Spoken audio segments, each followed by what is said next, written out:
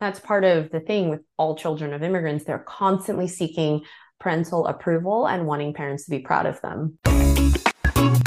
Welcome to the Immigrant Experience in America, an immigrant human library, where we amplify and humanize the experiences of immigrants in the United States and around the world. Listen in as we add another story to our immigrant human library.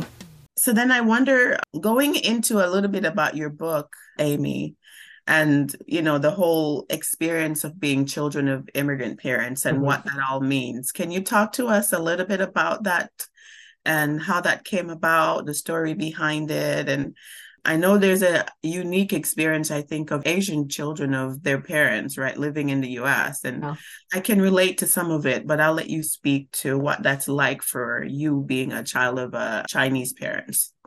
Yeah. So the inspiration for me to even embark on the journey of having conversations with my parents, it started because I'm a one-on-one coach. I work a lot with women of color, especially those of Asian descent. And so probably around 3.5 years ago, I was working with a senior vice president. She's Chinese American, around age 55 at the time. And she was doing really well in her career, right? Senior VP. I think that's super successful. But she came to me because she was trying to figure out, well, what do I want to do next in my life? Because I actually don't like what I do. It doesn't give me meaning and purpose. And so when we started trying to explore that, what she realized is I want to do something creative and I want to start my own business. And as we continued our coaching, she said to me, but I'm going to have to wait until my father passes away. And mind you, her father's 85 at this point, right? And I said, well, what makes you believe that? And she said, because when I became senior vice president, he had told me, great. And the next thing you'll become is president. And she said, I am just afraid. I don't want to disappoint him. I don't want to be criticized by him. I don't want to deal with this. And when we continued our conversations, what she told me is she goes into little girl mode around her father, where she is just so afraid of his disappointment, his disapproval, of his criticisms, that she's not willing to have conversations with him about what she really wants to do in life and her dreams. And from her perspective, she said, well, he's just never going to understand. So I don't even want to go there.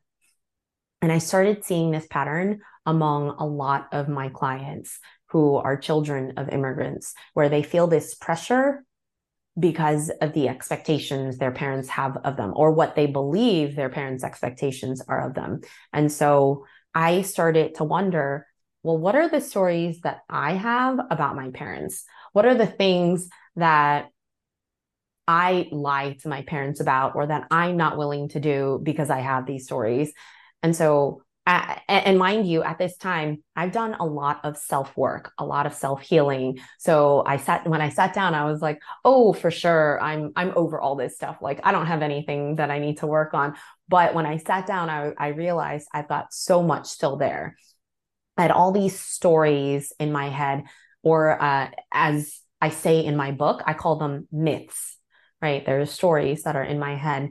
Everything from my success will never be good enough for my parents, to I'll never be able to repay them for their sacrifices, to they're disappointed I married a white guy instead of a good Chinese boy. So I had all these stories. And at this point, it was at the height of COVID. My husband and I, we were actually stuck in Ghana at the time. And my parents were back in the US. There was a rise in hate crimes against the Asian community. And I just had a lot of fear that if I didn't do this, I would lose the chance to do it. So I called my parents on WhatsApp and said, hey, would you be willing to have conversations with me? And that's how it started. I think you were in corporate before did you transition to life coaching too? I think I remember briefly that conversation. So you went through the same journey that this lady was trying to not face while her dad was still alive, right?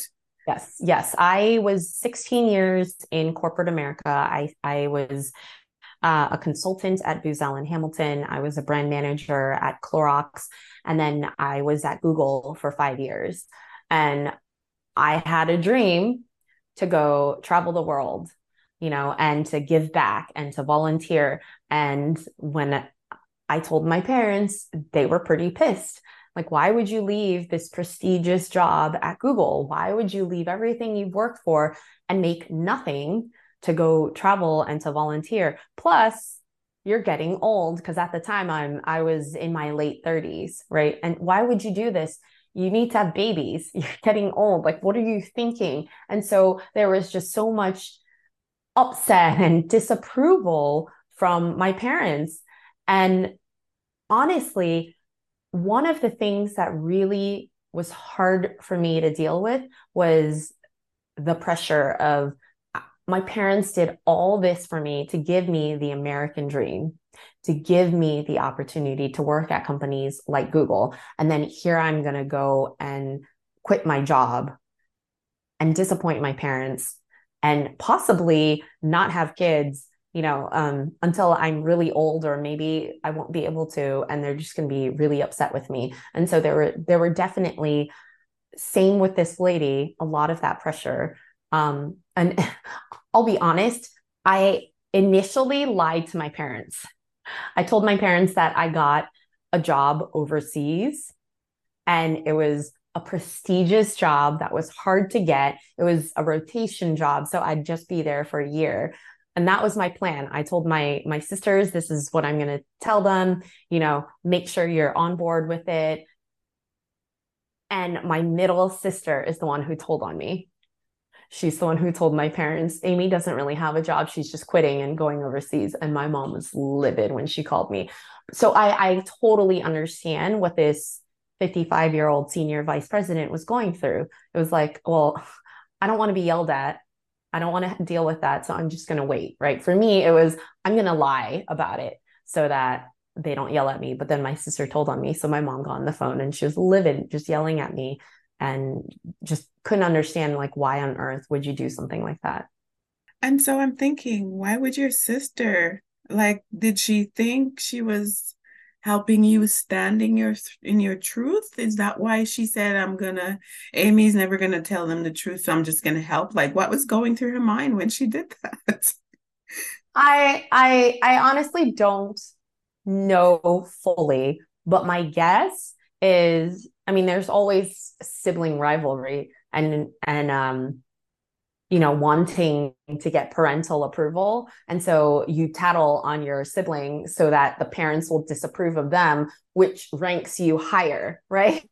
And so that is my guess as to why she did it. Because if my parents thought that I had this prestigious, hard to get job at Google overseas, then clearly they're going to put me higher in terms of level of approval, right? And I think that's part of the thing with all children of immigrants. They're constantly seeking parental approval and wanting parents to be proud of them. Because at least with Asian immigrant parents, they don't ever tell you, I'm proud of you. And so you're constantly seeking that because you're not getting it. And so that's my guess as to why my sister tattled on me. It's like, okay, I'm going to lower Amy's approval rating and increase my own.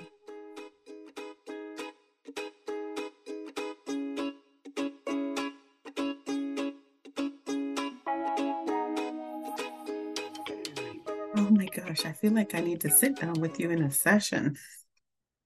It's funny because over the years, that has been the thing that drove me. Was I wanted to help. I wanted to make my parents proud. I wanted to make my family proud, and particularly my dad. I'm not quite sure why. And even recently, I've even thought to myself, oh, I'm going to have a conversation with dad about some things.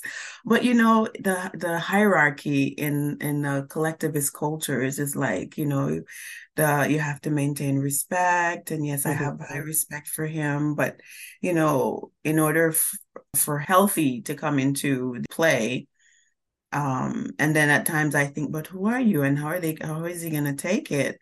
You have to frame it in a certain way. And, It's not only in your side type of culture too. I think it's in a lot of African diaspora culture from the Mhm. continent as well. You'll probably hear it from folks from Latin America. I can't speak to Europe and how they are in expressing themselves, but I think it is a lot of that in the Caribbean as well. It's a big deal, like, and sometimes it's hard to even tell if they're actually proud of all the work that you've put in, even when you feel like you've done so much and sacrificed and been a good child and stayed out of trouble the best that you could, and not brought shame to them. Shame is a big thing in in collectivist Yep. cultures. And yet it still never feels like it's enough. And like you never really know if you've met the Mhm. bar. Yep. Uh, that's serious. That's some serious Yes. And conversation. I mean, two thoughts. One is I think that's what drives so much of the hyper achieving, the not being able to stop, not being able to take care of yourself. I got hospitalized 3 times and made so many mistakes with my own health and well-being that because of that desire to achieve, because it was like my self-worth was tied to that. I even one of my friends came to visit me when I was living in New York and we were supposed to get a meal together. And I said, you know what? I've got too much work. Let's just meet up in San Francisco next week since I'm going to be there. He passed away during that week. And it was one of my biggest regrets. I chose work over seeing him, assuming I would just get to see him again, and I didn't get to. And even that, it was like afterwards, I knew I needed to change. It was just so hard to do it because I didn't know any other way of doing things. And so for people growing up as children of immigrants, that pressure is so tremendous that it does a number on how you show up in the world, how you prioritize yourself, your own happiness and well-being. And it's just not good for the overall mental well-being of any of us or emotional well-being because we're constantly trying to seek our self-worth from approval of others, right? And part of why I went on this journey of writing this book is because I wanted to know the truth and I wanted to hear from my parents. And so the way the book is framed, it is each chapter is one of the stories that I had of like, you'll never be proud of me, or I'll never be able to repay you, or being a boy is better than being a girl, because my dad telling me that I was supposed to be the boy and constantly reminding me of that when I was a kid did a number on me in terms of, oh, I've got to be more masculine and be the boy he's wanted, right? And so I had all these stories, and the book, the way it's structured, I tell my side of the story, but then I spent over the last 3 years 40 plus hours in conversation with my parents. And I will tell you, the first 20, 25 hours, they were hard. Lots of tears, anger, resentment, moments when I wanted to give up. And I am so grateful that I kept going because now on the other end, I know the truth. I have a completely different relationship from my parents. One of the questions I straight up asked my dad was, are you proud of your daughters? And what exactly are you proud of? Right. I wouldn't have been able to get there at the beginning. It was through the conversations and near the end, I was able to say that. And he told me that we're proud of you. And here's why. And he listed what he was proud of with me and with each of my sisters. And because I recorded it, I was able to share that with both of my sisters. Like, see, our parents are proud of us, right? We don't need to be tattletaling on each other to raise the bar. They're proud of us. And so that's what I hope for other people who, because the book, it tells my story, it tells my parents, but there's also something in there at the end of each chapter called A Date with Your Parents, where I provide you with tips, with a structure, and with questions to ask your own parents, because I think it's really healing. It's healing for ourselves, but it's also very healing for our parents, because what my parents shared with me is they feel misunderstood and they feel like I never wanted to or cared to really understand them. And when I went into these conversations with only the intention of listening and understanding them. So I went in without an intention for them to understand me, without an intention to try to change them. I went in just to listen to their history, their stories, their experiences, and their side. Something in them shifted and something in them healed, right? And so it wasn't just about me healing, our relationship healing, but something shifted for them. And I think many of our parents deserve that too. You know, me as a parent, I hope one day that my son would want to hear my story and want to understand me just the way that, you know, I want to understand him. Right. That is so powerful, Amy. As you can tell, I'm tearing up. And I think a lot of first gen children, not only because your sisters probably have dealt with some of this too, but for some reason, you're the one who was the first to kind of spearhead resolving or getting to a healthier place about it. But I think a lot of first generation children deal with a lot of that too. And I wonder the degrees of it, depending on what group you fall in. But that is so serious. Yeah. And I think you have me in my emotions right now. I'm like, where am I? And I think that's beautiful.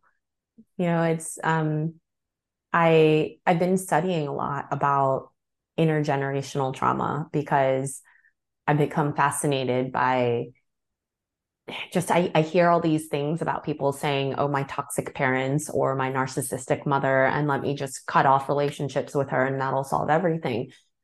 But what I continuously see is that no matter what, even when we cut off ties, there's still something deep in us where we're craving and desiring. And there's still this connection. Like our genetics come from our parents, right? I was just listening to this podcast or something the other day about how when our grandmothers were pregnant with our mothers were already carrying the eggs that would become us. So what was happening back then, you know, our grandmother's experiences back then was already impacting your mother in her womb and the eggs that she was carrying that will become you.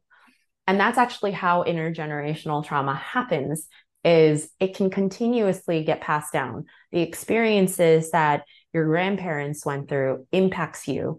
And the only way to be able to unpack some of that is to understand their stories, their experiences, right? And unless we are open to trying to do that, it'll still continue to get passed down and it'll still live in us, whether we like it or not. And they've done studies on intergenerational trauma where trauma is passed down both biologically and environmentally. Some people think it's only environmental, but it does change your genetics. And they've done research on that. So whether you like it or not, you're carrying your family history and you can't just cut it off and say, oh, I'm done with it, because it's still living with you.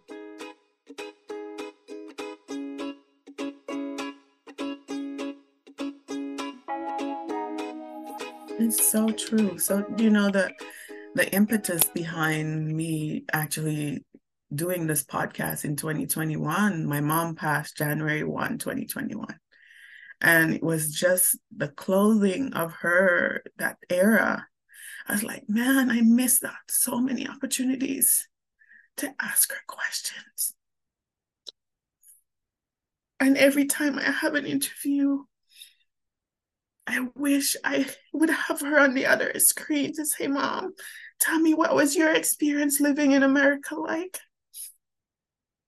What was it like to lose your dad at such a young age to an accident? She was the oldest and she carried so much, taking care of 11 other siblings, right? Her mom never left the home. Her husband had passed maybe 30 plus years before, and she never left her home. She was traumatized. And my mom then became like her right-hand person to help support her, caring for the rest of her siblings. Oh, what would I give to hear her story firsthand? And the funny thing is that her funeral was when certain things started coming out from her siblings that I had never heard about. And particularly because I was so busy working and just I was overseas and gone and missed out on so many opportunities to just sit with her. But isn't that what we're supposed to do? We're taught to excel in school, get that good job and to excel. That's what we thought would make them proud, but then he takes us away from them. Yep. I'm on a path to my own healing too. Thank you for sharing that. And, if you still have your mom's siblings or friends, you can still talk to them. There's still an opportunity to learn about her story. Might not be firsthand, but it's still her story, right? And that's what I encourage a lot of people to do is even if your parents aren't here, find ways to learn about their story. Oh, and it's so, for those of you who are listening and you have your parents, no matter what sort of grievance or shame you feel or whatever might have happened to sever your relationship, make it right. Because once they're gone, you can never get that back.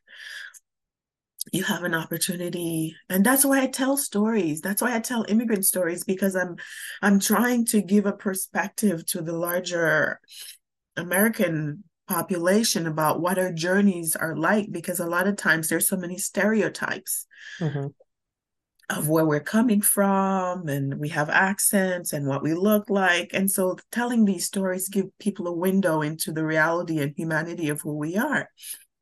And so if you, as a child, if you're mad at your parents for whatever reason and they're still here, like try to make amends, like however you know how. And it's so powerful to ask them their stories if they're willing, because some parents aren't able to emotionally share because they probably have gone through trauma or other situations they don't want to talk about. But if you can have a conversation, like, take it from me, like make amends, try your best to have some sort of understanding, go in, as Amy expressed, to seek to understand them, because oh my gosh, the bonds that we have with our parents, grandparents, and our families are very powerful over our lives. And you'll find yourself behaving and doing things that you don't even know where they're coming from. Yeah. It's funny. And now that my mom has passed, and I've been on a journey of going inward and observing myself, and I'm seeing things that I've just never observed before. It's funny. And I'm like, who is that person? Like, why did I respond that way? Where's that coming from? And so it really is pushing me to really know myself and know my family and try to look into our roots and why we do things, or why we continue certain traditions or continue certain behaviors and so forth, because it helps you understand yourself. And then for you to become a healthier person, if you have children, for what you pass on to your children, right? And for the next generation. But that is so powerful, Amy. I know that experience is real for a lot of children of immigrants. So tell us, Amy, how do people find you? How do they get in touch if they're seeking coaching, wanting to find your book, connect with you on social, or any other sort of collaboration that they may have in mind? Yeah, so I do one-on-one coaching. I speak. I actually ran a workshop recently on intergenerational healing, and it was so powerful. It was so many tears, but tears of healing. So I speak, I do one-on-one coaching, I run workshops, I facilitate, I train, and I have this book out, and you can find out about all of that on my website. It's amyyip.coaching.com. So AMYYIP coaching.com. And people can follow me on LinkedIn, Instagram, or on Facebook. Find Amy Yip Coaching. Okay, very good. Very good. I think I went looking for you. So it won't be by your name as generally seen on LinkedIn. It would be Amy Yip Coaching is what I think I saw on LinkedIn, right? Is that right? On LinkedIn, you could go to follow Amy Yip Coaching, or you could follow my personal LinkedIn page, which is Amy C. Yip.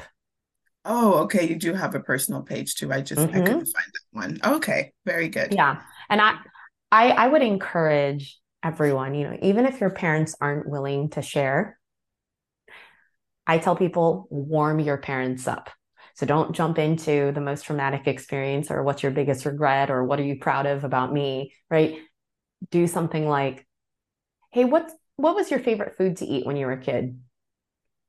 How did you like to play when you were a kid? What were your favorite activities? Right? Do really, I say it like light touch, easy questions and warm them up to get to those deeper questions. So even in the structure of the book, I have lighter questions before you delve into those deeper questions because many people in general, not just our parents, are not comfortable going into those deep questions right away. And so warm your parents up. It took me a long time to warm my own parents up.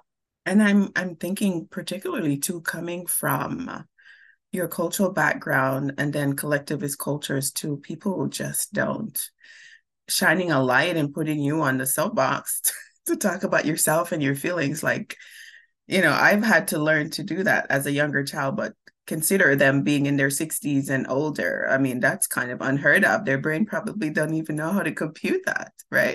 Oh yeah. I mean, but you know what? After 3 years, 40 plus hours of conversations, my parents say, I love you now. They're affectionate. They tell me they're proud of me. So my dad even said, they need to turn your book into a movie. I'm like, okay, cool. So it can happen. Just be patient, right? It took me 3 years. So be patient. It's not going to happen overnight, but start.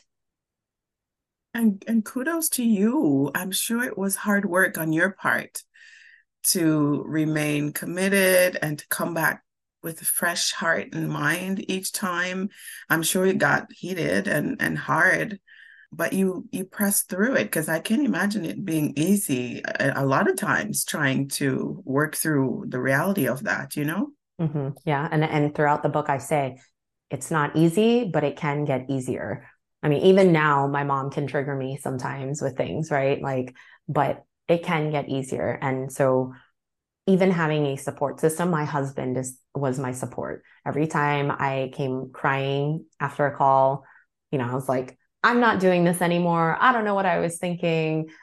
He's the one who would give me a hug and say, you can keep doing this. Know your why. And that's something else to remember is know your why. Why are you doing this? Why does having a different type of relationship with your parents matter? Why does understanding their life experiences matter?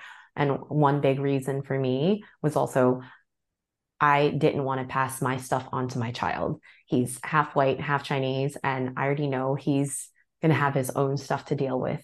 And I don't want him to have to carry my stuff. Wow, that's a big why right Yeah. there. Yes. Oh, Amy, this has been powerful. Thank you. Thank you so much for being so authentic and frank about, everything in the book. Um, so folks, if you're on this journey, go out and seek out Amy's book. Is it on Amazon? Is it Barnes and Noble? Like, where can people find it? It's on Amazon, it's on Barnes and Noble, bookshop.org, Books a Million. So every major online retailer, it's got paperback, hardcover, Kindle version, and I'm currently recording the audiobook, which will be available in early 2024. Very good. Very good. So thank you so much for this time. We'll connect on social, and this has been just a powerful session for me. As you can see, I don't think I've cried this much in any of we have 116 episodes, but you can tell this is like a very touchy issue for me because I think I'm going through it and not necessarily knowing how to approach that to get to the other side of it. But it's necessary. And once you lose one parent and you have one available and you want to say, oh boy, you don't want to lose both and not having done that. Because sometimes the emotions don't come up or the realization or awareness doesn't come up until after they're gone. And so it's a blessing that you have one and they're still here. So there is still a window of opportunity to find some sort of have some conversation. Definitely. And just like I said, there's still opportunity to also talk to the family members and others who knew a different side of your parents, even if they're not here. Definitely, yes, that too.